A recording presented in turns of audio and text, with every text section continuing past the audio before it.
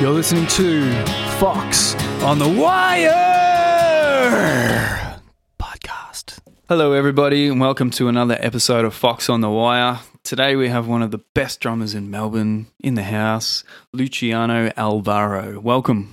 Thank you very much for having me, and thank you for that compliment. No One worries, of the best man. in Melbourne. I mean That's it. very flattering. Yeah, man, I love watching drummers, and I've seen some of your stuff, and you're awesome to watch on the drums. I really appreciate that. So, Thank you very much. When we were talking earlier, I was glad to hear you were going to start putting out more videos of you playing.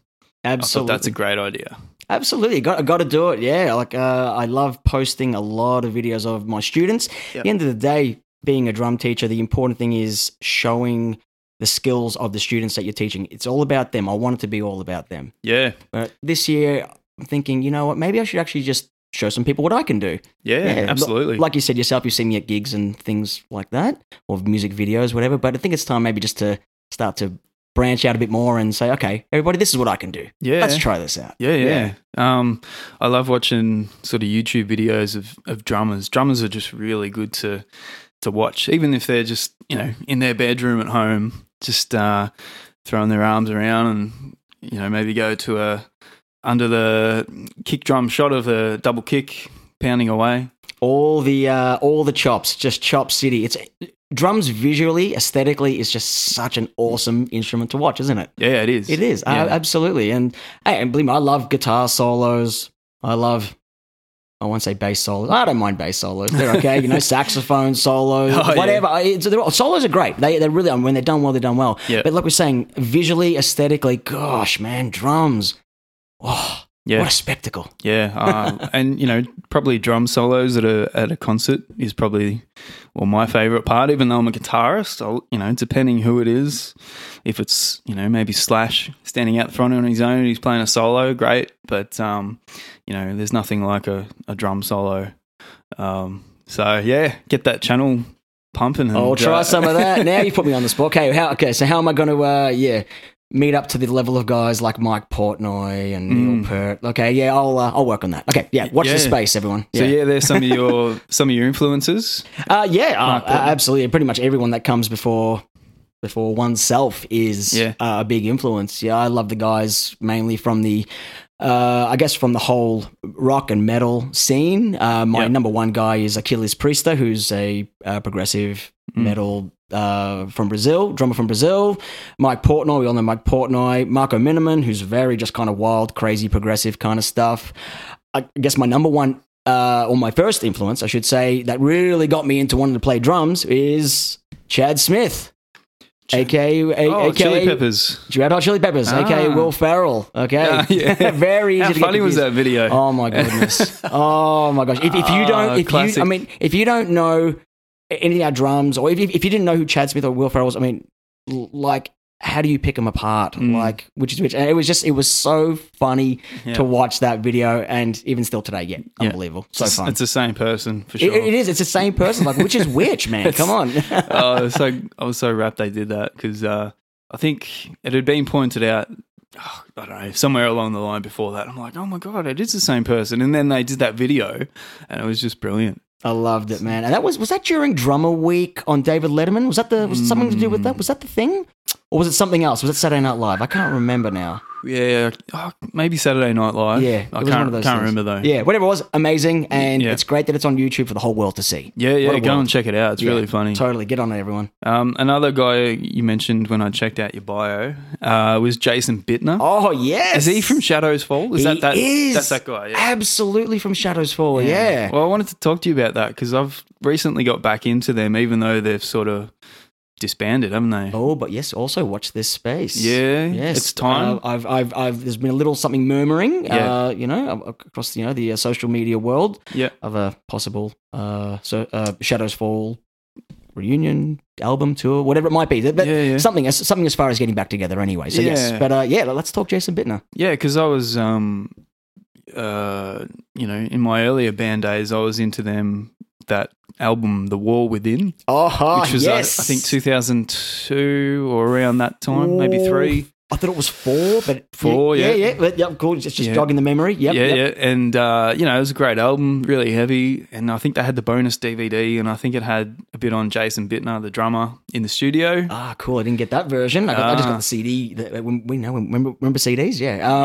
I had the CD. I just had the CD version. But talk to me about this DVD. Yeah, I mean, I haven't watched it for years, but I saw him in Your Influences, and I've just sort of got back into them, I thought, well, let's talk about it. But I remember that, like, he was a mad double kick sort of guy, just really great technique. Absolutely. And recently I've got into their album Fire from the Sky. Yeah, that was their last one. Oh, was that the last? I think so. 2011, 2012? Yeah, 12. Yeah, that was great. Yeah, so, I lost track of him after that earlier album. And then, recently I sort of, got back on Spotify looking for heavy stuff again, and Shadows Fall, checked out the new album. I'm like, this is really good. In 2012, and then I sort of looked them up on Google, what they're up to and stuff, and they disbanded, I think, pretty soon after that, or in the years. Yeah, they just all started doing different things. I know Jason Bittner became exceptionally busy around that time of year, or that time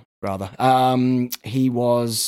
He's a very big educator as well. He does a lot of his own drum clinics. That's how I pretty much got into Jason Bittner, because I wasn't really into that kind of metal. I like a lot of the melodic kind of metal, very clean singing. What I wasn't really into the kind of rough and heavy kind of stuff. Then I saw the DVD, the Modern Drummer Festival DVD, which was with him and Chris Adler from Lamb of God. Lamb of God, yeah. I saw that DVD and I just gravitated to seeing what Jason Bittner was doing, and I became in love with the music as well, and obviously I wanted to learn more about this guy Jason Bittner. And it was just like, okay, he's doing this. So I got the War Within. Listened to that, just kind of studied it, and I've got the drum book for it as well, the actual notation and everything. So it's great, learned plenty out of that. Then I found he was doing all these clinics and so forth, and he released an educational DVD. And fortunately, now, these guys had come out a few times to Australia. I think they'd been out about 3 or 4 times, and I'd missed them every time. For whatever reason it was, work or other commitments, whatever it was. And then I got the absolute double banger on this one here, because in 2012, remember Soundwave? Yeah. Oh, what a festival that was. Oh, and Soundwave 2012 was amazing. However, they were doing some of their side shows anyway. But prior to that, in the same week, Jason Bittner was doing his drum clinic at Drum Tech. As soon as I heard about that, I'm like, cancel everything in life right now. I am getting my ticket, getting that, and I sat right at the front row there. He was amazing, great speaker, real friendly guy. Talked about all this, as they do, talk about their chops and their technique and what they do and how they play parts in songs. And Fire from the Sky hadn't been released yet, but he was talking about new little bits that he was doing that he hadn't done on previous albums. So I'm doing this between 2 ride cymbals, and I'm like, oh, that's really cool. That's almost a little bit kind of jazzy, almost fusion-y kind of feel what you're doing there. Yeah. And then a couple of nights later, they were doing the sideshow at, once again, you remember the Metro on Burke Street? Yeah. They turned to Palace or something, I think, didn't they? Yeah. And now it's nothing. Now it's apartments. Yeah, welcome to Melbourne. So, it was like great. I got to see that. I got to finally see Shadows Fall at this sideshow. And it was just like so totally amazing. And fulfilled. Yeah. It was Did cool. they play songs from that new album at that time? No, I don't think, because the album hadn't been released at that point. Yeah. So they did a lot from War Within. Yeah. What was it? They had one of the albums before that not before, after that. Oh my gosh, I have to go back and revisit some of this stuff again. But it was just a bit of a mix, but a lot of the stuff from War Within, obviously, I think that was their biggest album, and everyone just goes off with that stuff there. So that was great. I think Machine Head was in that gig as well, and I can't remember how to pronounce it. Is it Chimera Chimera or something like that? Yeah, something like that. Yeah. That was a great night, amazing night. Okay, that might have been the same year, the same Soundwave festival because I always look out for the side shows myself. I don't go to the main festival. I think it was that year that I think Alice in Chains were playing. It could have been that year. I'd have to check. Anyway, it was the side show was Alice in Chains, Down, which has got Phil Anselmo from Pantera. The Walking Papers, which had Duff McKagan in it. Oh, right. And I think there was another band, but that was just a sideshow. It was fucking great. I don't think it was that year. Yeah, I remember this one had like Alter Bridge, Steel Panther, Limp Bizkit, Marilyn Manson.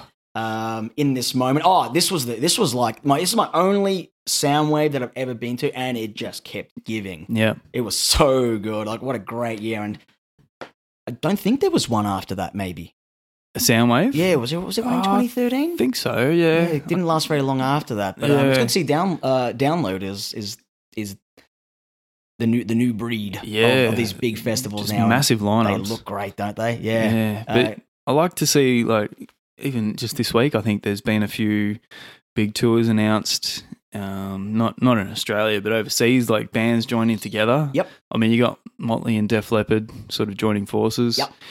I think this week it was Megadeth and not Five Finger Death Punch. Nah.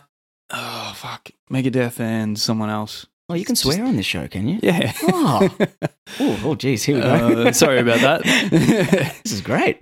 And obviously Rage Against the Machine sort of firing up again. Yeah, it's great, isn't it? Yeah. My Chemical Romance back on the scene. Yeah. Was it Megadeth and Korn? Oh, man. I'm not too sure. I remember the Megadeth Five Finger Death Punch, and a lot of people, a lot of Megadeth fans were getting very, very, very upset over that because Five Finger Death Punch were the headliner on that. Really? What? Not Megadeth? Just this, Monster Energy metal band getting the headline slot. Oh well. Yeah, I wouldn't be too happy about that. It looks I don't mind. I like Five Finger Death Punch. Yeah, okay. Yeah, I'll listen to a little bit of them, but yeah, good to see Dave Mustaine. He's finished his cancer treatment. Oh, thank goodness for that. Still got his flowing red hair, locks. Beautiful red hair. Hey, all the power to the redheads. I love them. I love all yous. All right. Oh, look, whenever you hear anything like that for anybody, not just your celebrities, you know, you're battling any sort of illness, and still so young as well. Your 50s or 60s. Yeah. That's not. Still so much life, isn't there? Yeah. But he's already back, sort of touring again and stuff. So good on him. Brilliant, and he's got an amazing guitarist. Oh, yeah. One of my favorite guitarists, actually. Who's that now? Kiko Loureiro. Oh, yeah, he's had him for a few years actually. Right. But he was from one of my favorite bands called Angra. Right. Who my favorite drummer Achilles Prista played in a band with. So it was like when I heard Kiko was playing for Megadeth, I'm like, holy hell! And even a lot of my friends, I'd known about Kiko for years. Obviously listening to Angra. So a lot of my friends who were big Megadeth fans never knew who Kiko was, and like, we're going to check out this new guy. So they toured. I can't remember what it was, just a Megadeth gig. I don't think it was a festival or anything. And my friends, they messaged, like, were texting me after, going like, my God, that guitarist. I'm like, hey, I've been telling you this for 15 years, man. Catch up. Yeah, come on, man. He chops and changes his lineup a fair bit, I think. He does, Dave, doesn't he? Like, he had, I can't remember that last guitarist he had probably before your guy. Was it Drover? Was it the brothers? Was it the two brothers? The drummer and the guitarist were guitarist and the drummer were brothers. Yeah. Oh, maybe, yeah. Or maybe that was another change. Drover or Grover or something like that. Yeah. But, yeah, Dave's kicking ass. So he's got Dirk Van Buren on drums. Okay. From was he from? Was it Soilwork? I always forget this. Right, okay. Anyway, machine, absolute machine. Yeah. So it's good to keep lineups changed, keep it fresh, new ideas, all that good stuff. Yeah. A lot of these drummers, man, they're just crazy. Like, they're just machines. Can't believe how, yeah. And that's why I love watching it. Even if you don't like that style of music, they're just great to watch. Appreciate the talent and the work that goes into it. These guys didn't roll out of bed and do that stuff. That's one thing I'll tell to a lot of my students. We get inspired by greatness. Everyone does. Doesn't matter what field you're looking into. But it's the work it's the work you put into it that shows what you. And that's the thing, though. You don't see the work that they put in. You only see the final product. True. Yeah. True. So it's get on your instrument, just bust your ass. But yeah, there's a lot to look up to, and there's some huge talent out there that have put in the work for years and years, and I guess to follow them is a big thing to help you absolutely get there. So as the saying goes, we stand on the shoulders of giants. True. Well, let's talk about you. Do we have to? Yeah, that's why you're here. What would you like to know, Mr. Craig? So you're the drummer from Tear Gas, who have just reformed. Yes. Tell us how that happened. Tell you how it happened. It seems to be a lot by the, let's take a step back in time, shall we? Let's go. Only about 4 years ago, to be honest. Overseas, there's been music festivals called Melodic Rock Festival. A lot of these kind of just melodic rock, kind of AOR bands, big kind of classic bands from the 80s, 90s as well, and even new ones as well. There's a lot of modern bands doing, I guess, catering to that kind of melodic, clean, very polished rock sound that we hear, especially very big in Europe as well. But anyway, it's we got asked by these guys back in 2016 to play at this melodic rock festival that was in Melbourne. So that was a reform for Tear Gas once again there, right, in that regard, because Tear Gas was pretty much inactive from 2008, I believe it was. We're all close friends and we all kind of did little things in other bands together as well. But when we had the opportunity to get Tear Gas in the room together and do this melodic rock show, it was just like, everyone was like, yeah, let's do this thing. Yeah, come on, let's do it. Come on. Cool. It was great. And yeah, we played it was very early when we played. It probably would have been like, I don't know, I'll say 12 o'clock in the afternoon, maybe around that time there. The festival went from morning till very late at night. Yeah. Obviously the later you go, the bigger the band hits the stage. So we're like, okay, well, hey, we're just going to play the show. We'll see how we go. Yeah. Played with heaps of people in the place when we were there. Awesome. We're like, oh, this is fantastic. This is great. This is so good. So we played all the old Tear Gas material from the band's first EP. From the band's first EP. Yeah. So again, all that very melodic rock kind of stuff. Yeah. And it was great. It was just a great feeling to see a lot of friends who would come along. Yeah. But then to kind of reacquaint ourselves with some of the older rocks that used to come see the band all those years ago. It's like it was like, hey, this is just like a a step back in time. Yeah, this is a throwback. So that was great there. So we got back then. Basically, that was all great. That year, 2016, we ended up playing 2 extra shows. One in the southeast, one in the northwest. Yeah, because we wanted to get our friends and family, because we're all from all over Melbourne, so it was good to cater to one side of town to the other. That was fantastic, and we loved it. A couple of years later, we decided to get back in the studio and record a couple of new songs. Not a couple of years later. No, it was a year later. We went back and recorded a couple of new songs. One which has just been released, titled "Make Up Your Mind," just released on Spotify. Great song. Oh, I'm so proud of it. I'm glad you like it, and I hope everyone else who hears it loves it too. Yep. Even likes it. I'll just be happy with like. You'll grow to love it. Yeah. No, it's awesome. We're very proud of that. The 2 songs we actually have recorded. We just needed to have the time to then figure out how we're going to release it, because we hadn't done any gigs. There was just nothing. Everyone was just doing their own thing. Then once again, this Melodic Rock Fest, though, has now come back once again in all its glory, and it's going to be even bigger and better. It was great the first. I'm sure it's going to be even bigger and better this time now. And once again, we were asked to join into this festival, which is going over 3 days. And we said, yes, absolutely, we'll do it. And it gave us the opportunity to finally release this new song, which has been sitting in the bag for a couple of years now. So, cool. Again, it was as simple as Al, our fearless singer, just saying, guys, we called it the Melodic Rock Festival. And it's just like, before you even finish a sentence, everyone's like, yeah. Let's do it. let's do this thing. We're not even going to waste any time. Let's get to work on this thing now. So reunion kind of things happen. I guess they're happening, conditionally, let's just say. We should kind of get off our butts and say, you know what, if we're going to continue this, and we should just do it properly. Yeah. But we're liking how it's kind of going at the moment. We're already thinking about possibly doing, after this, another show or 2 within the year. But then, I really want to get back into this furthermore. So, hey, hopefully more recordings, hopefully more gigs for everyone. If everyone's on par with that, let's keep this ball rolling, man. Yeah, well, that festival's a good reason to sort of get things going again. Yeah, absolutely. And it's going to be great lineups. Local talent, international talent. Yeah. Older bands, newer bands, you name it. It's going to be something, man. Melodic Rock Festival, yeah. So where do they hold this festival? Where is it? It will be at the National Theatre, which is in St Kilda. It's going to be interesting. It's a seated venue. Oh, the National. Oh, yeah. Yeah. I think I saw... what's his name? Tex Perkins there years ago. Almighty Tex, right? Yeah. It's a beautiful venue. Cool. It looked great. From what I saw from the pictures, it looked terrific. It's pretty old school. Yeah, I love it. Hey, that's all good. Hey, classic. Can't go wrong with a classic, man. Yeah. So the seating, I saw that. So it was a very seated venue. That'll be good for some of us older heads who just don't want to stand up all day. So it looks fantastic. Like I said, it goes over 3 days. I believe the first night is going to be mainly acoustic, I believe, the Friday night. Then the next 2 days are just going to be full on, just all guns blazing. Right. So, so National Theatre St Kilda. And the dates, I believe, are the Friday the 6th, Saturday the 7th, Sunday the 8th of March, leading beautifully into the Labor Day long weekend holiday, so we can all collect our bearings, just relax, put our feet up on that Monday, have a nice break on the Monday. Yeah, awesome. That's going to be great. Yeah. So have you got a good slot this time around, a bit of a later?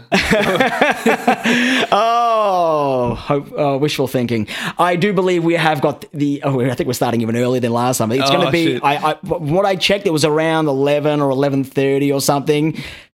Man, it's hard getting rockers out of bed at 11:30 on a Saturday morning. But look, if you paid your ticket, you'll do your best to come down, won't you? Look, we'll be there, so you better be there. All right, so we're going to be up and rocking in the morning. So I kind of like it at the same time because it does get everything out of the way early for us. So then I can finally then just take a deep breath, or we all can just relax, have a chat, have some grab some lunch and have a beer or whatever. And then we could just watch the rest of the whole show just unravel. All the greatness. Yeah, I was going to say, it gives you the rest of the day just to relax and be good, actually take in the festival and that's what it's all about. Talk with everybody. A lot of bands, a lot of artists there that I really want to see. Yeah. So I don't want to be kind of stuck backstage, warming an hour before warming up when I could possibly be missing out on someone I really want to see. So I'm really looking forward to being able to, obviously play, but then just see all these great bands who I never thought I'd be able to see. I never thought they'd come to Australia. What sort of bands off the top of your head? Okay, well, there's a few which I'm really looking forward to. There's a band called XYZ from America. Who else are going to be? There's going to be Firehouse, another American rock band. I'm probably having to make you. Oh, you're going to visit all this stuff later, aren't you? You're going to be Spotifying this stuff later. So there's a singer from a band called TNT. His name is Tony Harnell. Amazing vocalist.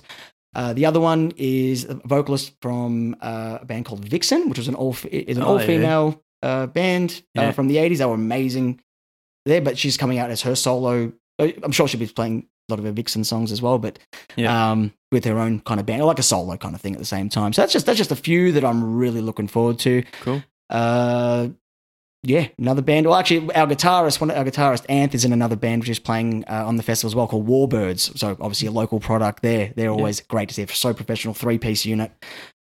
Amazing band there. So that's just a few. There's going to be tons, but look up Melodic Rock Festival Facebook or their website. Get the full listing on there. There's going to be a whole. It sounds massive. Yeah, if you don't know the bands, like the power of the internet and Spotify, just look them up and just check them out. Just check out a couple of songs here and there. You'd be surprised how clean, slick, polished, and amazing and wonderful these bands all are. Well, your new track sounds great. Make Up Your Mind.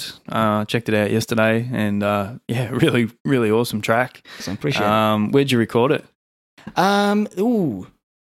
What's the name of the studio? It's in Altona. Putting you on the spot here. Sorry? I'm putting you on the spot. You have? Jeez. Thanks, man. Yeah. I think it was called Colour Sound. Yeah. If it is still called Colour Sound. Down in Altona. I think just off Pierce Street. So that was that was amazing. Yeah, great looking studio. Good vibes.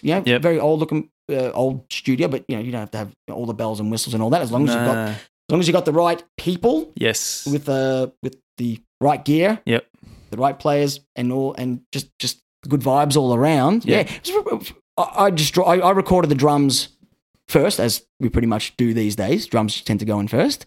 Recorded those 2 songs. So watch this space for that second one. But as far as just the whole recording process, just knock the songs out in a few hours. You always do a few takes here, a few takes there. You want to get the best one out of all of them. Yep. Drums sounded amazing on the day. Just without the microphones on, you just that's what you aim to achieve when you're you want to have your instrument sounding perfect in the raw. Don't worry about don't worry about the engineer trying to tweak this and tweak that. Let's get it right first. Sounded great. I was happy. My drums, my cymbals, beautiful. And like I said, fortunately, the right people. We had great engineers. We had the great ears listening to give us the product we wanted. Because there's a lot of drummers, or not drummers, just engineers out there who want to really just go very digital on the sound. Yeah. Like you hear, like I was saying, you hear your drum kit in the raw, hear your instrument in the raw, and then you hear the later product. It's like, oh my drum kit doesn't sound like that. It just turned it into a robot. Yeah. You know, this thing, I can hear my kit. That's the beauty of it. So you always aim to achieve that more organic sound. Obviously, there's going to be, you're going to lift things here and there, but, at the end of the day, it's about, this is what I spend all my money, put all my money into. I want to hear my drums. Yeah. And that would make you play better as well. Absolutely. If you're happy with how it sounds as you're playing it for what it is. Absolutely. Yeah. So the drums were mainly done there. I believe I believe the guitars and the vocals were done at another venue. Yeah. In Thomastown, our good friend Chris Thamelko, who's an amazing engineer. Okay. He did the whole process for us. He's got his own studio in Thomastown, and I believe that was all done there. So I mainly just went in for my drums, got out, and leave it to the other guys. You guys figure out the rest. Yeah. So this is the first release for Tear Gas in 13 years. Is that true? Again, you're putting me on the spot again. Okay, so release, yes, so 2020 now. Wow. Oh, we're going to a very dark place now. Okay. 2007. Yes, it was 2007. Yeah. Yep. Oh, do we have to talk about that album? Or if EP? You want to. Yeah. Oh, okay. So, taking a step back in time again. Yeah. How about I give you a little... Okay, so I'll give you a little story. Right. This is how it is. Okay, so in 2006, I was auditioning for Tear Gas. Many members had left. The only people who remained were Al Gammy, the singer, and Kyle Ross, the guitarist. So the process was, let's get the other guy, and we need some new guys, right?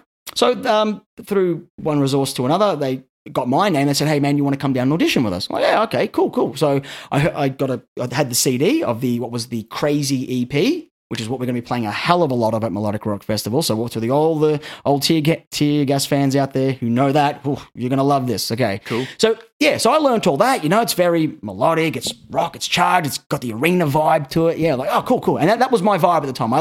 Back at that time, I was loving bands, Bon Jovi, Def Leppard, Motley Crue. That's my vibe. Yep. So when I heard that, I'm like, man, these guys are awesome. I can't wait. I hope I'm successful for this band because this is awesome. All right, so I learned everything. You got to go to rehearsal, be prepared. I'm not just going to rock up and learn things on the spot there. You got to do it the right way. You got to impress them straight off the bat. So I get in there, and Kyle's in there. Nice guy, nice tall fellow, awesome guitarist.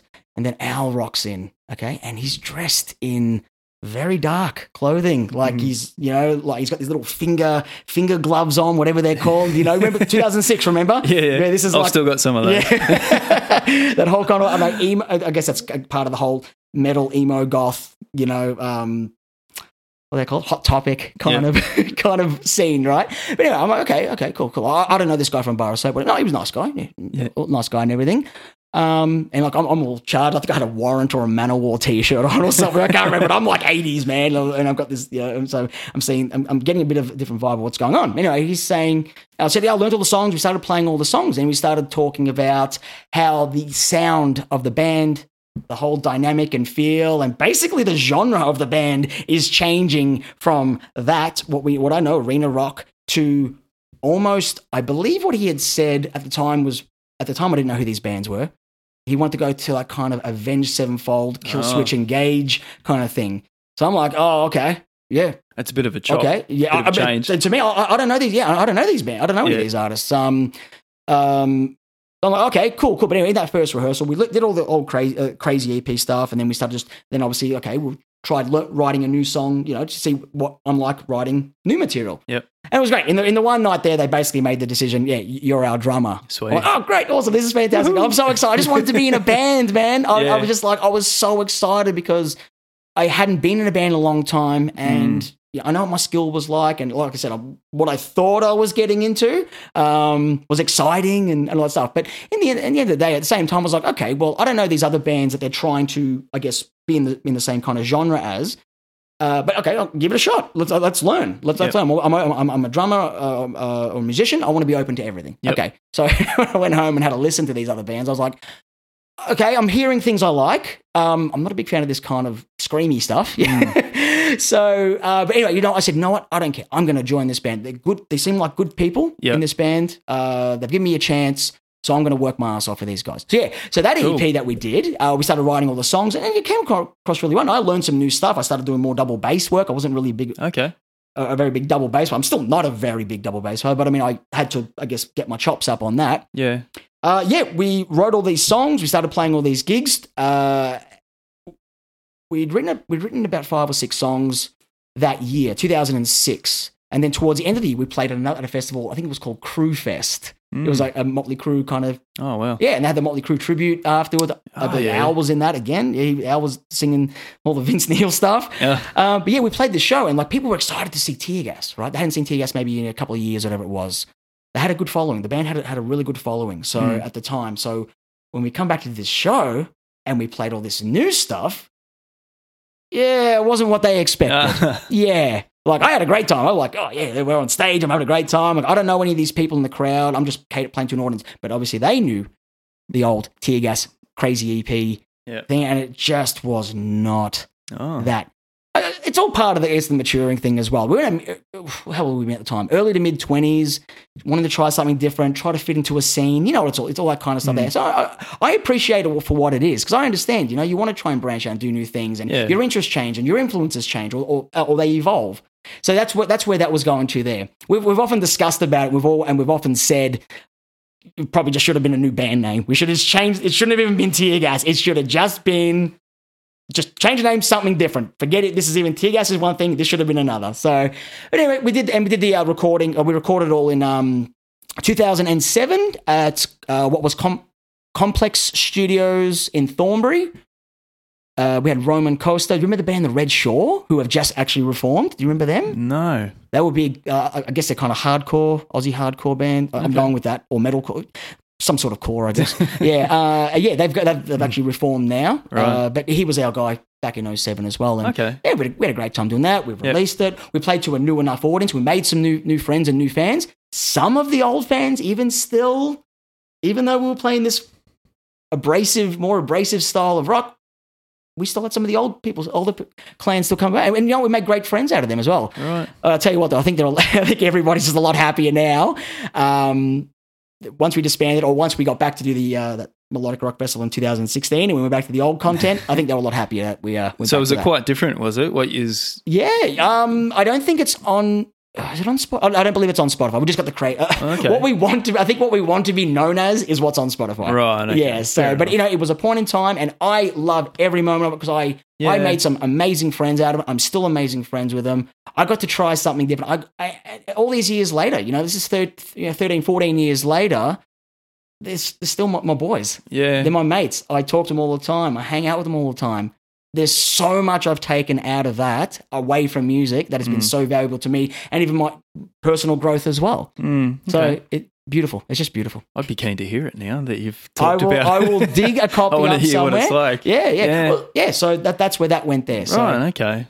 So back to sort of now what you originally, or what the band originally was about, more melodic sort of. Yeah. Yeah, okay. Just, you're feeding off the vibes of like your Bon Jovis, your Dangers, Dokken, 80s polished hard rock, melodic, catchy, yeah? This stuff, the EP was called A Dark Obsession, this 2007 release. Having said what I've said as far as it being, heavier, abrasive, a bit more screamy, whatever, a lot of the songs were pretty damn catchy though. Yeah. They were very, very catchy, I guess that's probably appealed a bit more to the emo-ish kind of market at the time, Even when I grew my hair long, I dyed my hair, and I started wearing the eye makeup and all that kind of stuff as well. Like, again, for me, it was just cool. Yeah, it was a point in time. It was a place in time. Yeah. Well, if you got a copy, I'd be keen to hear it now. I will dig one up and I'll hand deliver it to you, my friend. I would be honoured. So you were in another band there for a little while called Moments Apart. Moments Apart. Yeah. Oh, man. What happened with that? If only that had taken off. Oh, what happened there? I have to think about this. Okay, Tear Gas disbanded. I believe this is when we put Tear Gas to bed, and this was the process of this, I guess what we call the changeover. Right. Yeah, the passing of the baton into the next idea. Okay. So we did our last gig with Tear Gas in 2009. It was 2008 at Bang or Next, one of those two. It was the Thursday night one.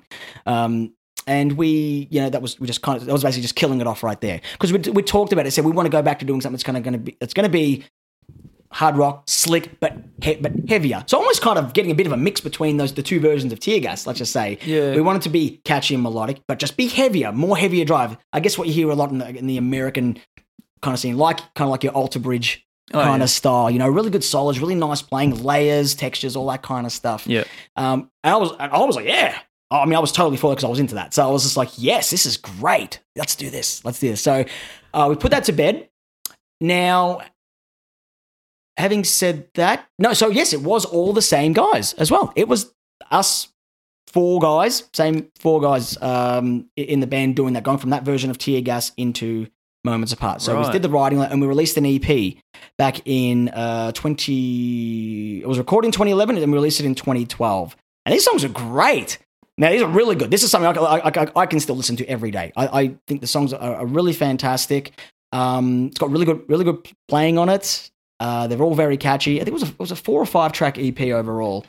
It's got a bit of everything. It's got your fast driving songs. It's got your kind of, your commercial, or what you consider like real, very commercial kind of rock release. It's got a ballad on there. Yeah. Got to have the ballad. Got to sneak one in there, man. It's the payoff. That's the absolute payoff on every EP or album.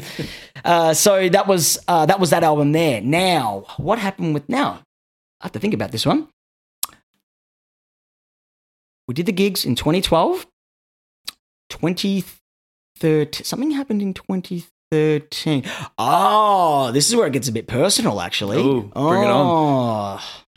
I had a bit of a rough time end of 2012 and 2013. If I could just wipe 2013 off the map, that'd be fantastic. But at the same time, it's how you rise above, isn't it? So you kind of need to have that. I needed to have that 2013. Okay. I just had the world felt like it was cashing in on me. No, it definitely wasn't cashing. It was more the opposite. It was crashing. It was just crashing. I had a great job. I was with that band. I was working a job that I loved. I was working at Alan's Billy Hyde Music, and I was doing my teaching on the side. Yeah. And then I also, what was the other thing I was doing? And I was playing lots of basketball. Yeah, as I do. My life was great. Band, working music, playing basketball. Beautiful girlfriend who's now my wife. So win-win there. Awesome. So look, but then all of a sudden, the world towards the end of that year, Alan's Billy Hyde went into what do they call it? Liquidation, receivership. Yeah. So that was going to be the end of that. What else happened there? Towards the end of that year, I blew my knee out. Oh. Towards the end of the year, so I had to go have surgery and miss a whole year of basketball. Oh shit. A lot of the music, a lot of things that I love doing were just gone. Just like some of the fingers were just gone like that. And it's like, okay, this is bad. I'm in a real kind of tough place. I can't do anything that I want to do. So I obviously had to find a new job. Yeah. I just found, I needed something over summer. I just did some warehouse job for a blinds company. Lovely people, no worries at all. But obviously it's not. No. I'm just doing this to fill a void and to pay bills. Doing that. Had to go have the surgery earlier the next year and so forth. A lot of things that I had. So in that process, obviously, I'm going through my rehab for my injury. I'm having to find a new job, new work, new field of work, and all that kind of stuff. Music. It was almost like it was a sign. I should never look at it as a sign. Because it kind of felt like, but it did at the time. It was like, maybe this is the world telling me I need to evolve from this music. Maybe the music is now time to get away. I was thinking about anything but music at the time. I was just trying to survive and get through this horrible injury. And trying to get my feet back on the ground in a job. There was no music jobs, no music retail job at the time because it was all to do with the global economics. Remember when the dollar was at like $1.05?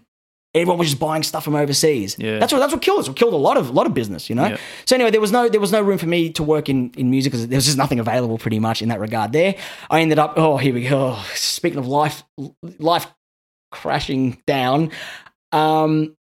I took a chance on something, and you got to do that's life. You got to do it. I ended up working in property management. Oh, now this was offered to me by a friend who works in real estate, and I'm great. Look, in the end, I am grateful for the offer and all that there. And he sold it to me pretty well. It's like you'd be great at this. You do this kind of stuff. You do that, and it all sounded great in the brochure. Let's say, like okay, yeah, I'm gonna give this a shot. Yeah, property management. I could then go into doing sales and all that kind of stuff. Whatever, Oh boy. I think I knew after maybe the first day of actually being in the job that this wasn't going to be Yeah, but you stick it out. You've been offered a job by your friend. He's given you a lease on life here. Yeah. You've got to do the right thing. You just got to, So I didn't want to. I thought, okay, well, maybe things will pick up, and as I get more experienced, it'll pick up. It'll pick up. No, it just kept getting worse and worse, and it just wasn't my thing, right? No. So like I said, that year I'm wearing a suit for the first time in my life.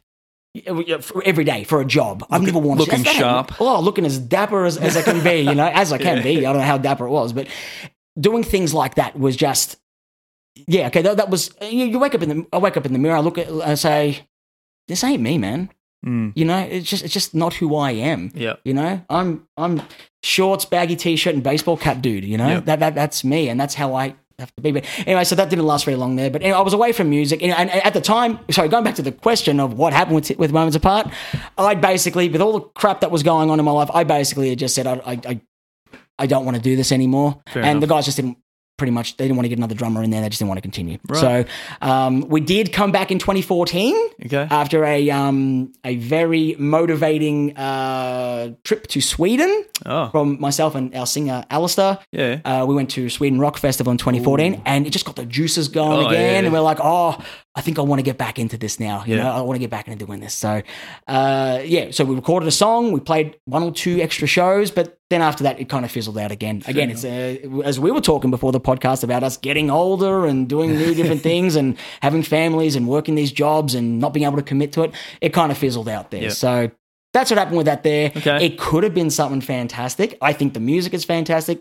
The band, all the guys in the band, because most of the guys are still the ones I play with, are fantastic. Yeah. So But anyway, it is what it is. Yeah. And Tear Gas is back.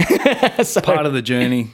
It is a now that we're talking about it, it's amazing, like, from my perspective, as how all these different versions of Tear Gas happen, and you're bringing up Moments Apart.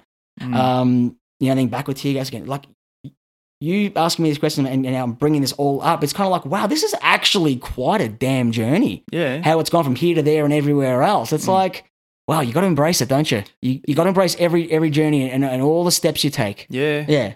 Yeah, you sort of just walk through it sometimes and don't reflect on it that much. Or like if someone asked me about, 2012 and 13, I don't think I could really recall it, too much of it. So I'd have to really think about it. And because you just sort of walk through it and leave it behind you a lot of the time. But you sort of got to take it in as you're going and accept it. And I don't know, it's all part of where you are now and where you're going, really. Absolutely. And you should never, like I said about 2013, how I said if I could just erase that. You know, in some small part, of course, I absolutely do. Yeah. But you need things in life to challenge you and to battle harden you. And for you to find out where you want to go with your journey. There's different steps. There's different roads everywhere. Which one do I take now? You might have many options. You might take that one there. It might be the wrong one, but you know what? You don't have to keep going down that road. Okay, let's just reevaluate. See how it goes. See how we go now. Yeah. And that's the journey we all go on. This has been a great musical journey overall. Playing with great people and meeting lots of new friends, meeting new people and making new friends overall. Yeah. So it's good. So you blew out your knee. So obviously you wouldn't have been able to play drums. I hadn't been. Once I blew it out. I still played a couple of shows before the surgery. I think I had to wait about 3 months before I had the surgery, which is probably best case scenario because there are people who have done injuries like this and have to wait, 12, 18, 24 months. Thank God, in this case, thank goodness for paying the premium on health insurance. Private health insurance. Yeah, so I said I got to do this. Yeah, I had to get it done. So once it was prior to the surgery, I played a couple of shows, and especially when you're doing double kick stuff, you're really feeling the strain on your knee. But it was okay.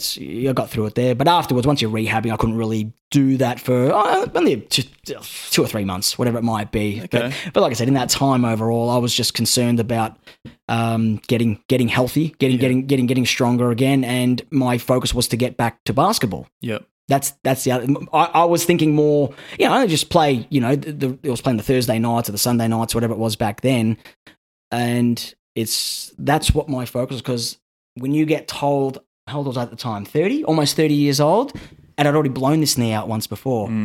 It's kind of like, you may have to start considering, even once you're rehabbed, maybe this could be it, especially at my age now. Yeah. And I didn't want to believe that. So my when they told me that, it was like, nah, I'll show you. I'm coming back. I'm gonna be even stronger this time. So that's where a lot of my focus was. Before music, I wanted to just so I can run around and play with my friends. Yeah, that's it. Yeah, that was it. Yeah, it's hard on the knees, basketball, isn't it? Oh, it is, absolutely. Are you still playing? Oh yeah, absolutely. Yeah. I'm killing it. Oh well, I'm doing my best. I had a few injuries little soft tissue injuries last year, so I've actually joined up with. I was rehabbing a lot, but once I get back, I'd be feeling those niggles again. So I've actually joined up to the almighty F45 gyms. I don't know if you've heard of those. No. There's a lot of them around. There's pretty much one in every suburb these days. Okay. Just like fast, functional fitness, cardio, resistance, whatever it might be. So I said, I'm sick of getting injured all the time. Yeah. I need to actually get my body worked. So I'm going to F45 now. And I was there this morning and I'm stuffed. I can't believe I even was able to walk up to your driveway because my legs are cooked.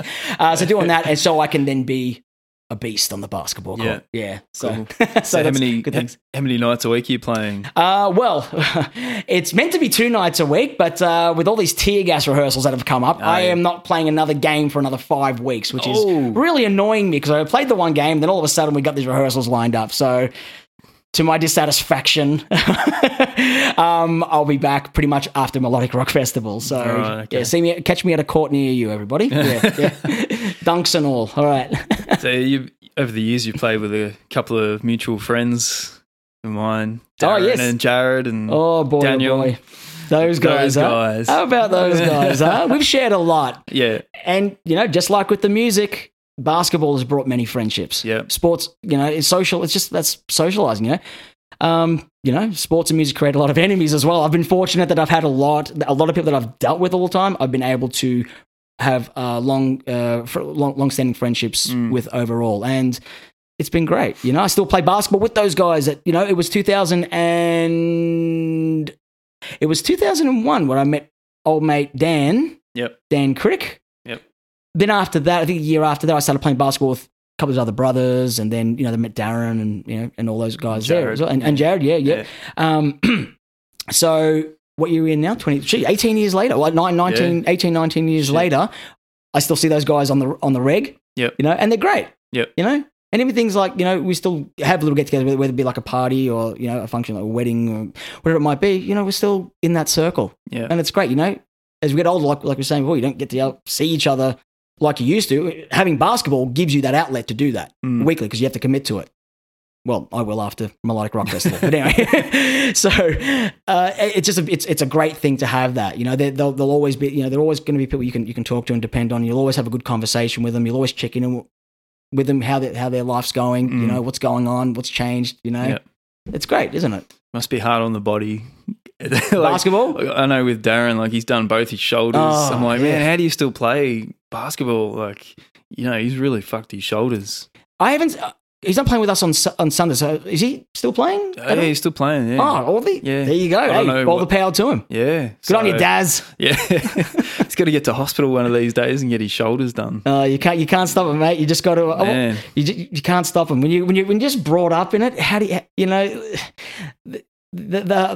the sport will retire them before they retire from the sport. That's the thing, I think so. I think so, yeah.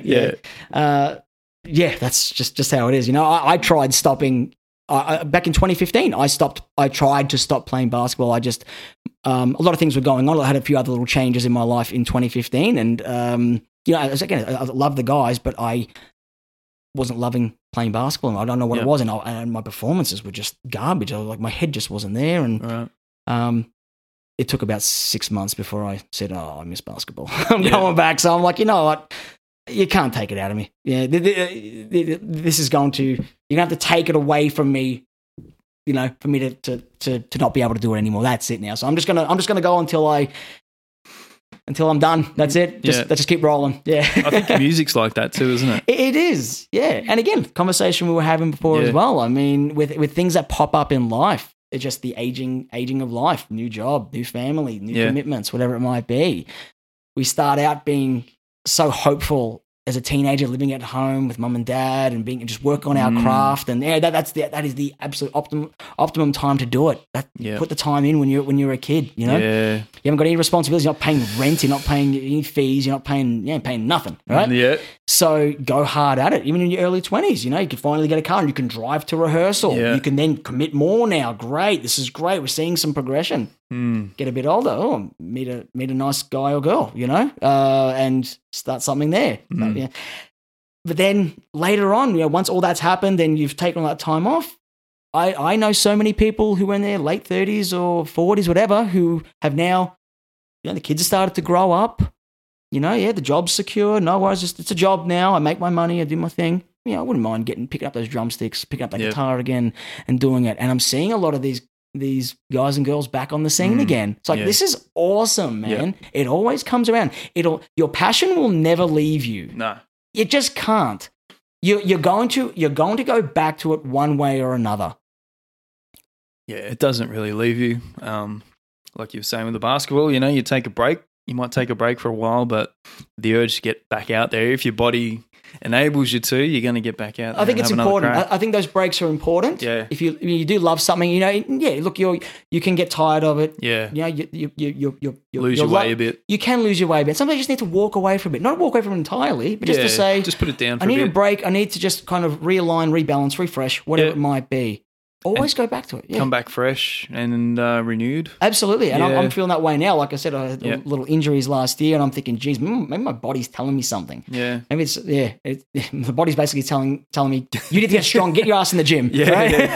Go work. And I've been doing this F45 thing for about 6 weeks now. And I'd say I'm addicted to it. I love this So thing. what is it? Is it all just cardio?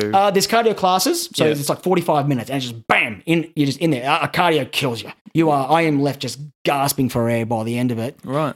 You go as hard as you want within a certain time. Yeah. You know, when I made the mistake when I first did it. I'd signed up for the trial end of last year, and I was excited. You know, I knew my fitness level wasn't the greatest, but I was so charged. I couldn't wait just to get in there, just go nuts, right? And I went way too hard, way too early. And like within about 10 minutes, I actually, to be honest, when we're doing the warm-ups, you know, just like, you know, kind of star jumps and little jogging on the spot, I was like, oh, geez, I'm starting to, oh, God, we haven't even started yet. Yeah. I'm already out of breath. But yeah, with 10 minutes in, I am dying. Yeah. I'm like, I am just going to have to go at absolute crawling space right now. I just need to get to the end. Just complete this thing. Okay. So now I know exactly where I am. Yeah. Fitness was, and it was a horrible wake up call. Yeah. Second one I went to, I'm like, okay, again, I just want to get to the end. I don't want to, okay, just take a step back a little bit, space it out a little. Yeah. And I reckon by the last maybe 5 minutes or so, I was starting to really gas out, but I was like, oh, that's better than dead in the first 10 minutes, you know?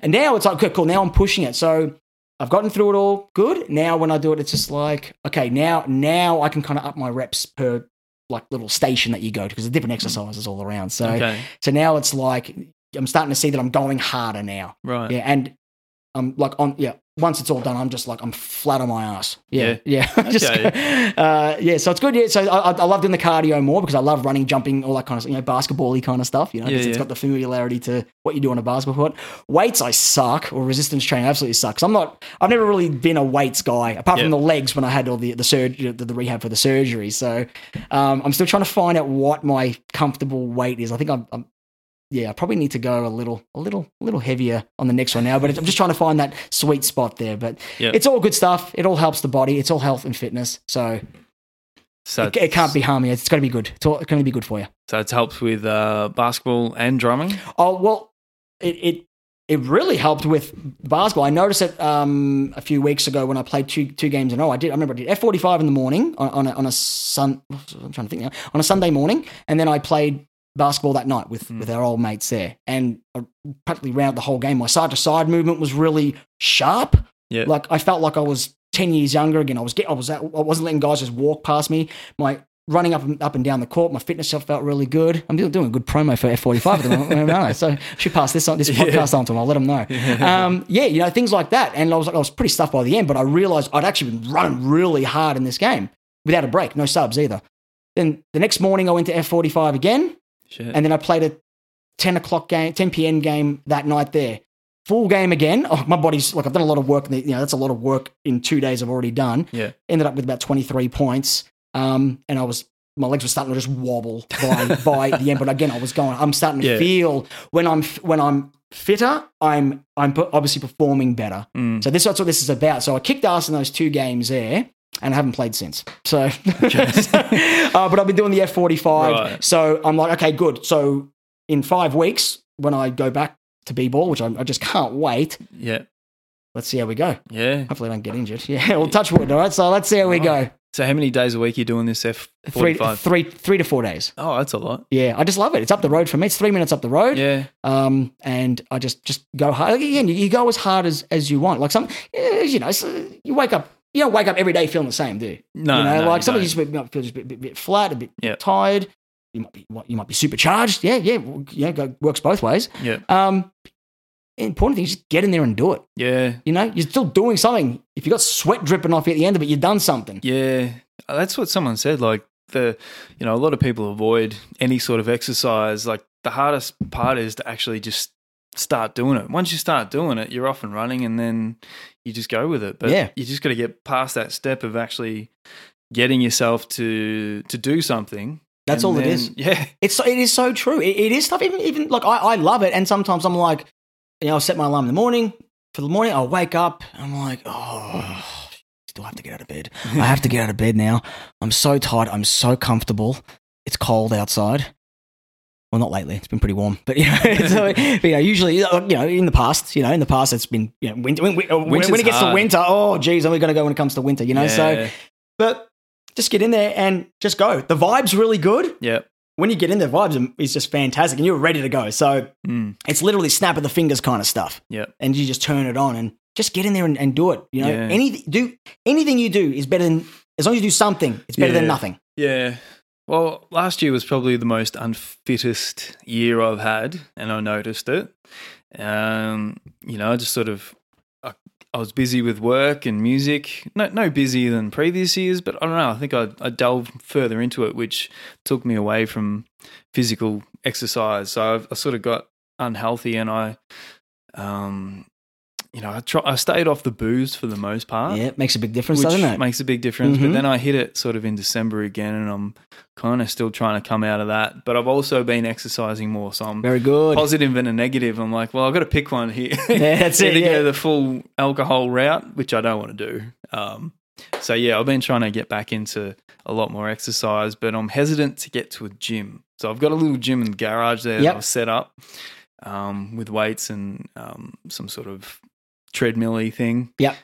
Which I'm really enjoying. I'm, breaking out into huge sweats. So I'm achieving something, like you said. Are you motivated to do it? I am. Continue to do it? Yeah, I am. I'd like to get to a gym, and that's why I'm sort of interested in what you're talking about now. Yeah, well, this, again, I'm going to continue this shameless plug here. This is, I don't work for them or anything. I'm talking about how much I just love this place. So these are fantastic because, look, I hate gyms. I do. Like, if I walk into, I kind of don't know what I'm doing. Yeah. Whereas here, you just get in and go. And there's always trainers. There's heaps of people around you, whether they're completely out of shape or, elite fitness, whatever it might be. Everyone's there to work. Everyone's there for a purpose, And it's good because you can do your cardio, you can do your strength, and you feel really damn good afterwards. Everyone's high-fiving each other and all that, They don't really like the music. It's just constant doof, doof, doof all the time. If they put some, Anthrax or Slayer on, it might be everything. So this is how I got back into Shadows Fall recently. Ah, there you go. Anyway, there you go. Just, to the power of music. Yeah. So if you put something fast, obviously, but at the end of the day, it's just the music. Sometimes I do some things timed to the beat of the music, so it works in that regard there. You kind of use it as a bit of a metronome rather than an actual song, just things like that, and everyone's just, you're in there, you're locked in. That's it. You're trapped now. You're stuck in there. So just go for it. It's, I find, if I kind of go to a gym, I'm like, okay, well, I've done this, but you kind of should I do more? Where should I go now? Unless you've got like a personal trainer there to help you out. Obviously, that's what's going to set you on your merry way. But these are really, really just very social overall. And because everyone's just working hard, and you'll see Yeah. Big difference. Classes every day, morning, night, you name it. So okay. Yeah, 24 hours these days, aren't they? The gyms? Yeah, well, the gyms are, these classes are pretty much either just the morning groups in the morning. Like our one is, they have classes from 9 till not, and then one at 5 in the morning, there's like 6, 7, then 9:30, I think, something like that. And then they start back up again at like 5 or 6 o'clock to about 7 o'clock. So so these are good there. They're all instructed and everything. So like I said, the vibe's good. All the equipment's there. They run you through it. Get your butt in there and work. Yeah. Okay. Well, there's heaps of gyms around here. I remember I moved around here about 6 years ago, and I went to a gym. And, I'm not immune to weights or exercise. I've always done it. And, I look back now at some photos, and I've been in really, really good shape, actually. From time you look good. You're looking trim. From doing weights. Yeah. I went to a gym, it's like $4 to get in. Yep. And I walk in there, and there's these fucking mountain guys in there, just huge guys. And I'm like, oh, this is why I don't go to gym. And I'll walk straight back out again, and I haven't been back to a gym since. A bit intimidating, was it? Well, I guess so, yeah. I like to be in my own space. That's a big part of it. I don't, a bit self-conscious and that sort of thing. So I've never been back to a gym since then. And, but yeah, that's why I've sort of got a bit of a setup here at home. But I find when I get into a good exercise routine, it helps my music and my singing as well. So it does work, even though it takes time away from another, it actually helps me. So I'm trying to take that mindset, and, even when I'm working out, like, I probably really want to be playing guitar or singing, but I've got to tell myself that, well, this does help still with that. Absolutely. So healthy body, healthy mind. Exactly. That's what it's all about, It's you wake up in the morning, a lot of us get up in the morning and then make a cup of coffee or whatever, have some brekkie and go sit back on the couch. There's not much going on, is there? Get up in the morning, have your coffee. I have a coffee still before I go to F45, and then out the door, and then work up a sweat. Yeah. And then it sets you up for your day, doesn't it? Yeah. Once the body's awake now. Oh, yeah, but it is after that. Yeah, absolutely. Just you're awake now. It's like, I don't really feel like going back to bed or just chilling out on the couch. Like I'm alert. Yeah. So mental alertness. Yeah. You get a lot more done. And I bet you sleep better too. Oh yeah, I'm wrecked. I usually go to bed. It's more to do with my schedule, just how my schedule works. Because I mainly start teaching from about 3 o'clock and go till about 10 o'clock. So that's how my day works. I don't do 9 to 5. So people do 9 to 5, and a lot of people are in bed by usually 10, 11 o'clock, whatever. Me, it's 1, 2 a.m. That's just how my body works. Yep. But now I'm noticing, it's like if I've gone to the gym that day, I'm starting to see that once kind of like midnight's, even still midnight, it's still late enough. Midnight's coming, I'm starting to feel the gas. Yeah. You're gassed out. Yeah. Yep. Yeah. The tear gas. The tear gas. Cool. Yeah, you're a teacher, drum teacher as well. I am, yes. So your school, or is it still Luchador Music? Luchador, I just simply, many years ago, I just called it Luchador Music. Yeah. I didn't call it Luchador's School of Drumming or Lucha's Drum School or whatever. Just kept it open. Just kept the Luchador Music. Yep. Yeah. Music. So Luch is your nickname? Luch, well, Luch is just the shortened, I guess, for Luciano. Yeah. Many band people have just called me Luchador over the years. Yeah. So kind of like the Mexican wrestler Luchador. Yeah. I'd always spelt my name as there's probably a million ways you can spell Luch, but I liked the spelling of L-O-O-C-H. I don't know. It just kind of looked slang, I guess. I don't know, whatever. Nicknamey, I guess, very nickname-like. Yeah. Then I just put just made that as Luchador, put it in there. I don't know if this was a long time ago, so I don't know if I was just trying to be a smart ass or if I thought, oh, wow, what a great idea. I just ran with it. And I'm going to continue. It's been 11 or 12 years, whatever it was, when I came up. I was like, I thought about changing the name, but Luchador Music, let's roll with it. Yeah, it is what it is now. So you got a lot of drum students? That's mainly what it is, yeah. All ages or? All ages. Anything ranging from the age of 5 years old to up to about the 60s. Yeah. Not to be specific. We're in the 60s. Yeah, we'll go there. So I teach a couple of nights. I had to do a little bit of moving and shaking around over the off season, over summer. I am teaching from my studio in Oak Park on Mondays and Wednesdays. I have about 10 students a night there. Per night. So, and then I also teach at Caroline Springs School of Music, which is in obviously in Caroline Springs, and that's on Tuesdays, Thursdays, and Fridays. Yeah. Oh, and I teach a little bit at home on a Saturday as well. So, right. So 5.25 days, let's just say. Yeah. So it's fantastic. It is my passion. It's what I enjoy doing. It's what I set out to do many years ago, all by accident. Okay, really by accident, to be honest. I filled in a day of teaching at a school. Remember Main Street Music in Greensboro? Yeah. Yes, back in the good old days. Yes, whoa, dude. 2006, that was. Right. I had actually stopped playing drums at that time. I stopped playing music. What was I then? 23 years old, whatever. I just wasn't doing anything in music at kind of that point there. Yeah. Because I used to get lessons there. They called me up and said, "Oh, we need a teacher going for a Saturday. Can you come fill in?" I said, "Look, I haven't played. I've never taught before. I've got a couple of books. That's about it. But they're like, yeah, we just need someone to teach 5 students on a Saturday. I'm like, I'll come in. Yeah." And I was between jobs at the moment. I was trying to get out of a job that I was hating at the time. So I said, okay, this would be a good excuse to get rid of this current job. Yep. I taught for that 2.5, 3 hours, whatever it was. Loved it. Right. Okay. Oh, man. I thought, this is great. Yeah. Like, I could have taught these kids anything and they would have believed it. I'm pretty sure I did due diligence, so that's fine. No, I knew my stuff, and it was like, I was a bit nervous. I didn't know what to expect. Never taught anyone drums before. I remembered how to read. I was always a very good reader. I just had to explain it to them, and that was good there. And that was in the same year in that same time, I was like, I might get back on the drums myself now. In the same year, and only a month later, this is when I had the Tear Gas audition. Okay. So talk about opportunities presenting themselves, you know? Yeah. So, anyway, so I've been all in all, been teaching for about 14 years. Cool. Absolutely love my job. I love all my students. Kids, the adults, everybody. They're all great. They all work hard. Yeah. I've got a very good crew. Couldn't be happy with the way it's going at the moment. They're all just great, and we all work towards our goals. Everyone has different styles and flavors and different things they want to do to get, and I hope that I'm catering to meet their needs. Yeah. Well, you must be if they keep coming back. Well, that's a good thing. And your students keep, getting more and more. Well, that's what it's about. Students. That's what it is. I don't teach everybody the same way.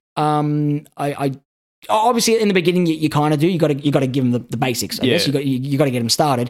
But then after that, soon after that, they've all got different influences, and then they're there for a different reason. So you got to just kind of put them here, there, and everywhere. So that's what keeps it interesting for me. If I was to teach every kid the same, or every student the same way, one after the other, oh man, I'd be bored. I'd just be robotic. Yeah, it wouldn't be inspiring to me.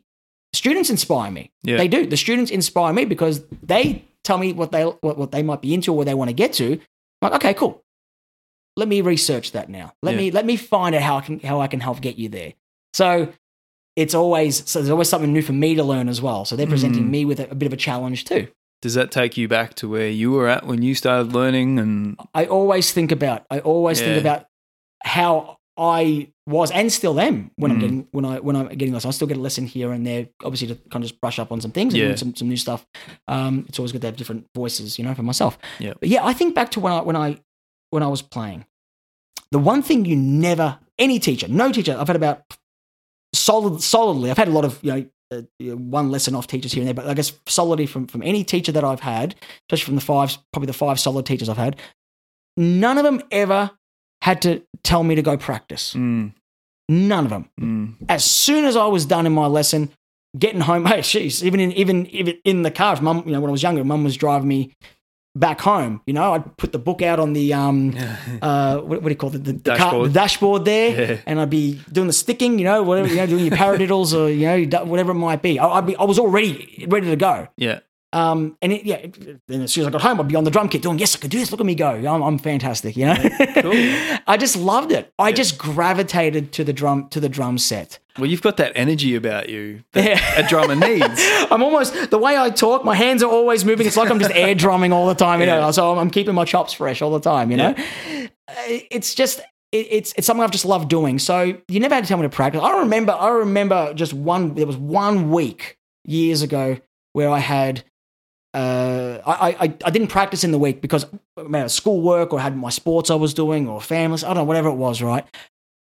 And so from the Monday to the next Monday, because I remember I had lessons on the Monday when I started, I walked into my lesson, I had my head down. I was nervous because I said to my teacher, his name's Charlie, said, Charlie, I am so sorry. I had so much stuff. I did not get to practice. I didn't mean to. Like, I was so apologetic. I felt so bad that I didn't practice. Yeah. He was like, don't worry, man. Relax. It's all good. For me, obviously, because to see me feel that way, feeling guilty that I didn't practice. It wasn't like, look, I didn't practice this week, or I was playing my, PlayStation game, I got stuck on this level. I don't want to hear that. Yeah. It's like, okay. I don't tell kids to practice. That's one thing I don't do. But you either do it or you don't. You either want to, or you either want it or you don't want it. Okay, I'll check in. I will check in. I'll say, hey, I'll say, how'd you go with your practice this week? But I won't hammer the idea of practice into anyone. I want to know how much you want it. Do most of them? They do. They do? Yes. Yeah. The ones that don't, you can tell. Yeah. I'll say, okay, no worries. Yeah. That's fine. Yeah, look, I understand. You miss a week here, you miss a week there. Look, that's just how it is. I understand we do get busy. But when it becomes a habit where you're doing less, when you're doing less than what you really should be, you're telling me you really care about this, but you're not putting the work in? But come on. How can I believe in you? I guess it's up to the parents as well. Like for kids, like if they're putting the money in to get their kids lessons. Absolutely there. Like I would want, anything, not just drums, anything you do. As we've spoken, I'm big on my sports. I didn't just go to training and play the game, for basketball. Man, I was at home working on my free throws, working on my jump shot, working on my drill, in my driveway. Yeah. You got to put that work in. Yeah. That lesson, in that case, basketball training, it's valuable. You're learning the skills, the drills, the plays, the fitness, whatever it might be. But you got to go. It's everything else in the back end you got to work on. Yeah. That's up to you. Absolutely, yeah. So look, maybe when I started teaching, definitely when I started teaching, I was always about, I want you to practice, 20 minutes a day or, for 4 days a week or whatever. I'm still mentally keen on that idea. Yeah. But once we've done the work, so over the week, man or girl, work on this in the week, okay? Let's get this tip top by next week. Yeah, cool. That's the understanding there. Cool. The rest is up to you. Yep. Okay. But yeah, it's all good. But like I said, for the most part, I challenge, like I said, it's that challenge of me seeing how much do you really want it. Yeah. Okay. We've had fun in the lesson. I hope it's been inspiring and very educational as it all should be. But now it's up to you. I want to see what you're going to make of it now. You're saying you want to, play in a band, or you want to do recordings, or you want to get on stage. Or you just want to be better. Show me. Yeah. Prove it. Show yourself as well. Yeah. Because I'm sure they notice when they're getting better. Do it for yourself. Yeah. Okay. I'm here to work with you. I like I said, like you're presenting me with a challenge to help get you better in a certain area. Yeah. Whether it's finding new styles of music or finding song charts, or me taking the time in the back end having to write up new things over the week.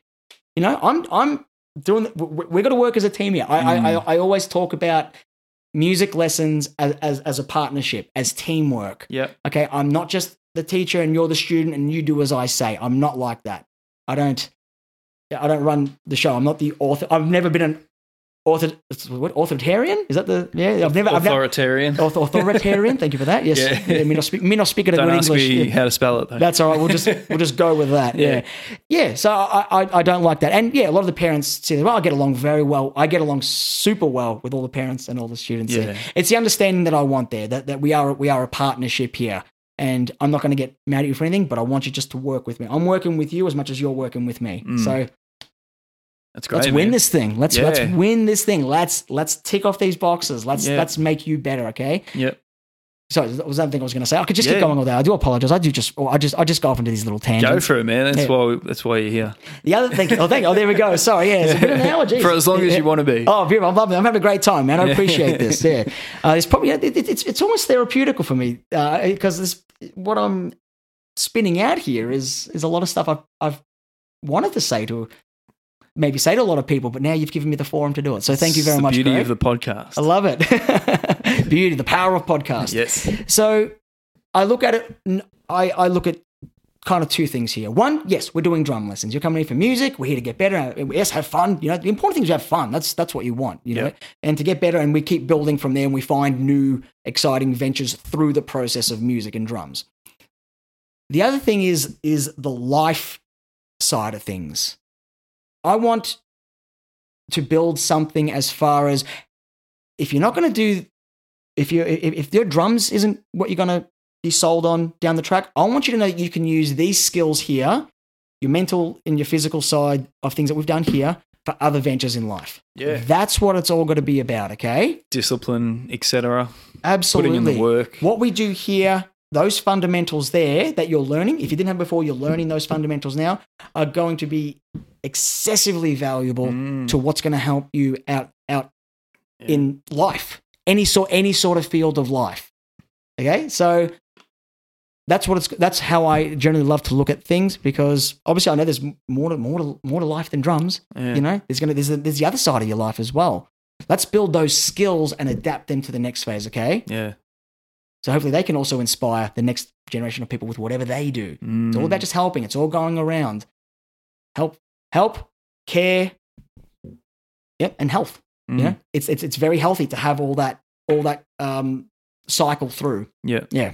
That's awesome, man. That sounds like the school to be at. You're learning drums. You. Yeah, give me a good plug. I like it. Yeah, that's what it is. I mean, that's why I don't harp so much on that practice side of things, okay? Because I know what you can do in this half an hour. You know what you can do. We know where you want to get to. Act on it.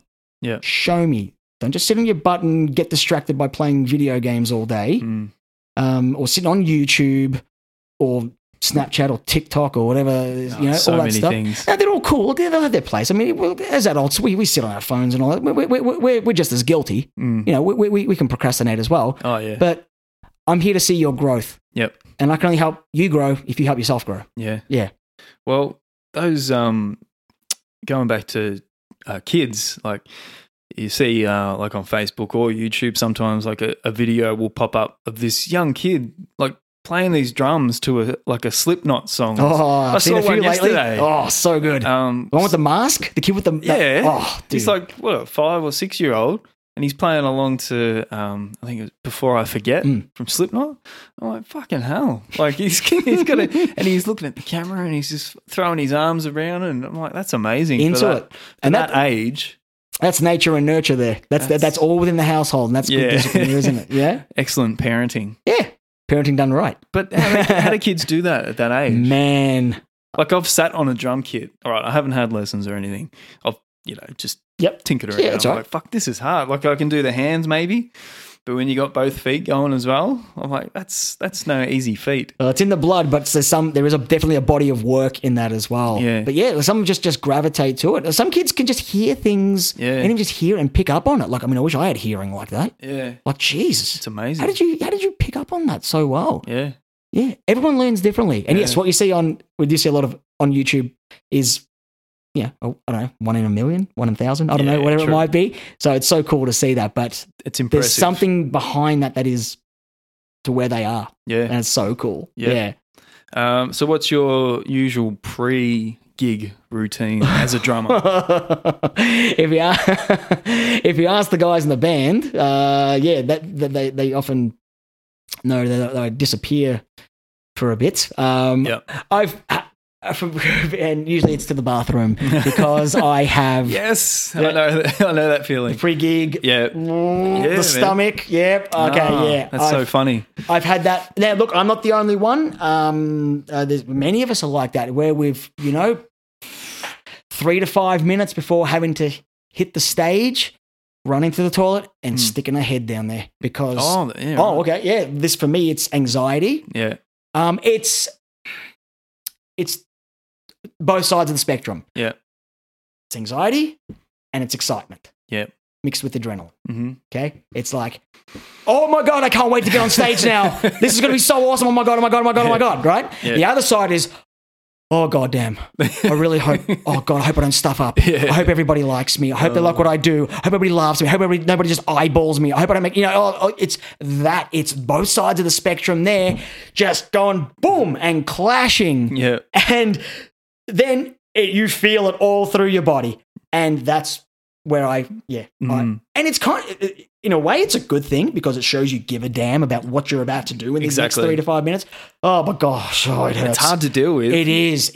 Yeah. So for the longest time, I used to have both sides of that. I have contained it somewhat. I play a lot now. I play almost, especially with my cover band and that. So I'm happy now. I can just kind of get up and do it. It's a little bit of adrenaline, anxiety because you're excited because you want to do it, but but back in the day, oh my God, man. So, yeah.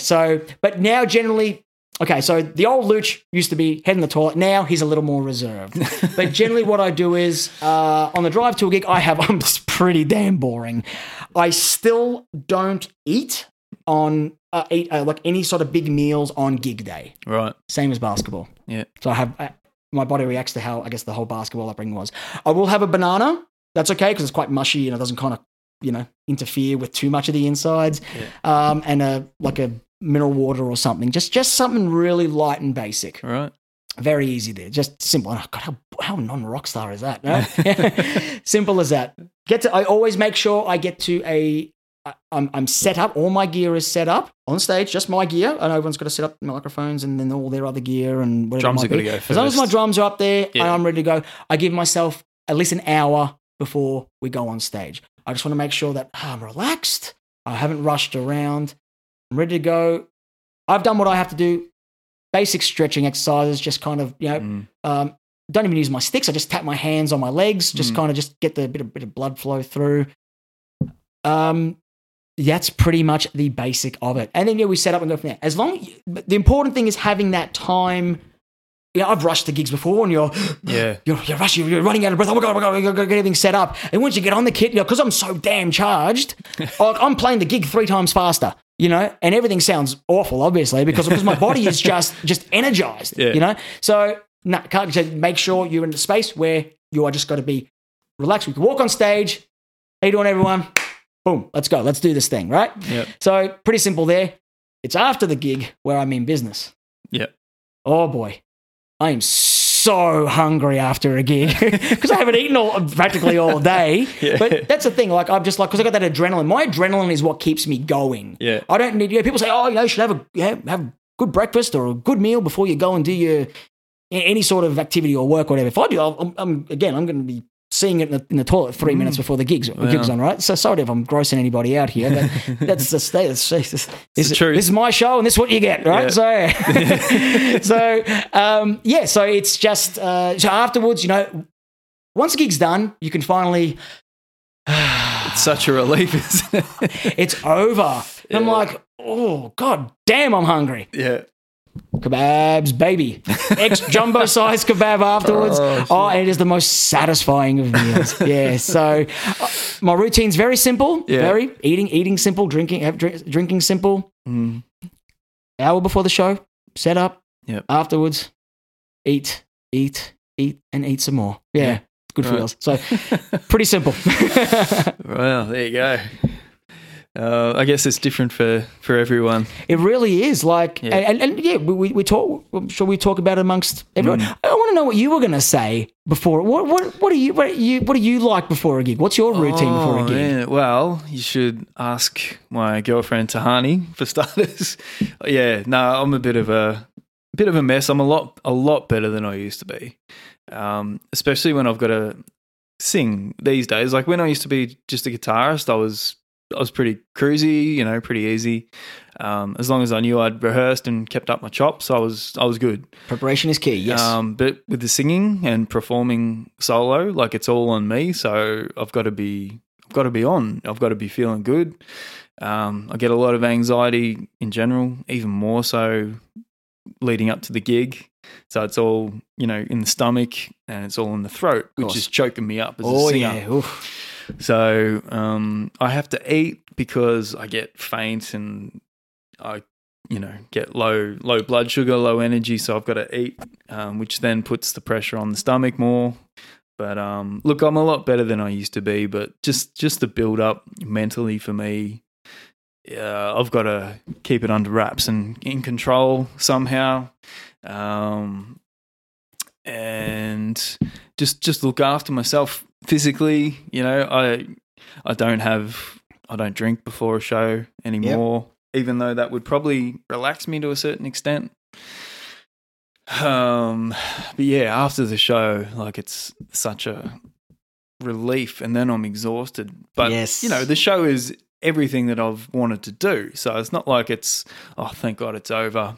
I'm glad I got that out of the way. It's everything builds up to that half an hour or whatever you're on stage. The whole week builds up to that. That's right. Then it's just over. Yeah. And it's like, you got to remember to actually put your feet on the ground while you're up there and take in what you're actually doing, because you've built up, everything to this half an hour. So you want to try and enjoy it to some extent and not just try and get past it. So that's a work in progress in itself, trying to get in the right frame of mind and actually try and enjoy what you're doing. Absolutely. And do it to the best of your ability. And that's taken years of practice, and even now it's, I haven't done a gig for probably, I think, since November, and I've got my first one next week at the Golden Vine Hotel in Bendigo, and I'm getting a bit nervy about that, but I've got some time off work at the moment, so I know I've got the time to get my head right, get my chops right, so I'm looking forward to it. Very good, sir. Now, it goes back to what we were saying about as far as, like, the whole, what you don't see of certain things, like, people are going to see you on stage and the body and all the work that's gone into that. Yeah. But it's the whole week of everything. Oh, yeah. Even and beyond that as well. Mm. For that 2 hours, whatever it is that you're going to play. Oh, 45 minutes. Yeah. You're not just going to get up there and butcher the damn thing. Yeah. All the work that you've got, all the practice and preparation that's gone into it beforehand, it all leads to what is on display right now. Okay? Yeah. You're not just going to go bush league on them, okay? You care too much. Yeah, and that's why it's important for me especially, because I get stuck in my head and just, it's just nonsense, and I've really had to learn how to, like, feel my feet on the ground and live in that moment for that 45 minutes, and I still don't do it very well. Yeah. But it is that anxiety. Aware of it, at least. And there's a lot of, and look, we'll talk about the health side of that as well. I mean, there are many years ago, about 3 years ago or so, I ended up getting some therapy for my anxiety, essentially performance anxiety. Yeah. And it was fantastic, like being able to talk things out with a therapist, just to be able to, because I knew I had something wrong with me, but when she started asking me some questions, I was saying things I didn't even know I was thinking about. Like, oh my God, this is actually what is affecting me. Yeah. Like, I think I'm starting to understand why I am the way I am, and why I get anxious or nervous or feel like I'm going to throw up for a gig. We finally got to the bottom of it. Right. So having that help as well, having that someone to talk to is always going to be a good thing, and we're always going to feel a certain way. With anxiety, a lot of us go through this kind of thing. There's also like little apps, phone apps as well. Like my therapist put me onto one called Smiling Mind.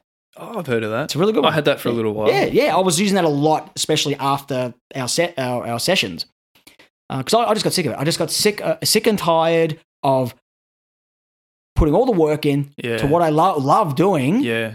And then when the time finally arises, I'm a nervous wreck. Yeah.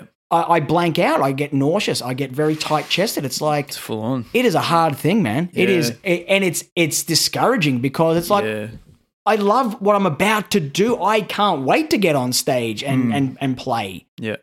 But there's something whirling around in my head that is causing me to just freak. Yeah. And it's over nothing. I've done all the work. What's wrong with me? Yeah. So sometimes it a lot of times it is very important just to be able to speak to somebody. It might only take a couple of it really probably only take a couple of sessions, you know? I've had instances where it's starting to somewhat creep back in a little bit more now.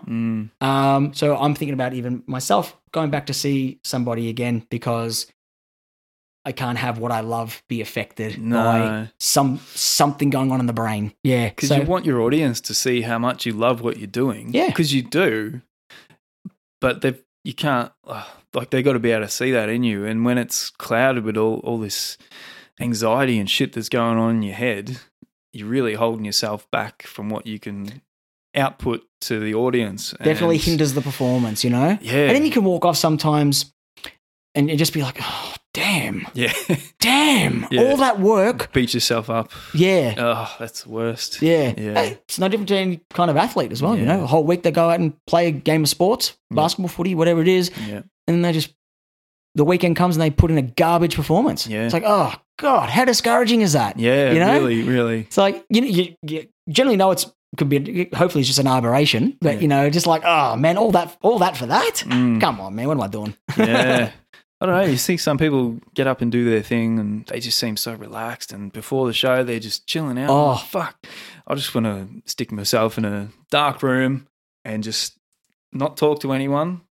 That's not how it's supposed to be, I'm sure. Everybody just handles it differently. And it's a personality thing. That's just what it is. Yeah, like see some people you think they don't even have a heartbeat. They just get up there and just effortless. Yeah, just no worries. I'm like, man, I'd love to be like that. But again, at the end of the day, it's a personality thing. Yeah. Okay, we're all different. We're all wired differently. Yeah, and you gotta really learn about yourself, how you tick, and you do, how your body, you know, your diet, how food reacts to you, like you know what you've got to eat or not eat before a gig now. Of course, but you obviously have to learn that. Yes, the hard way. Oh, no doubt about it. Yeah, there's a few ways, and you're going to keep learning as well. Yep. So, yep.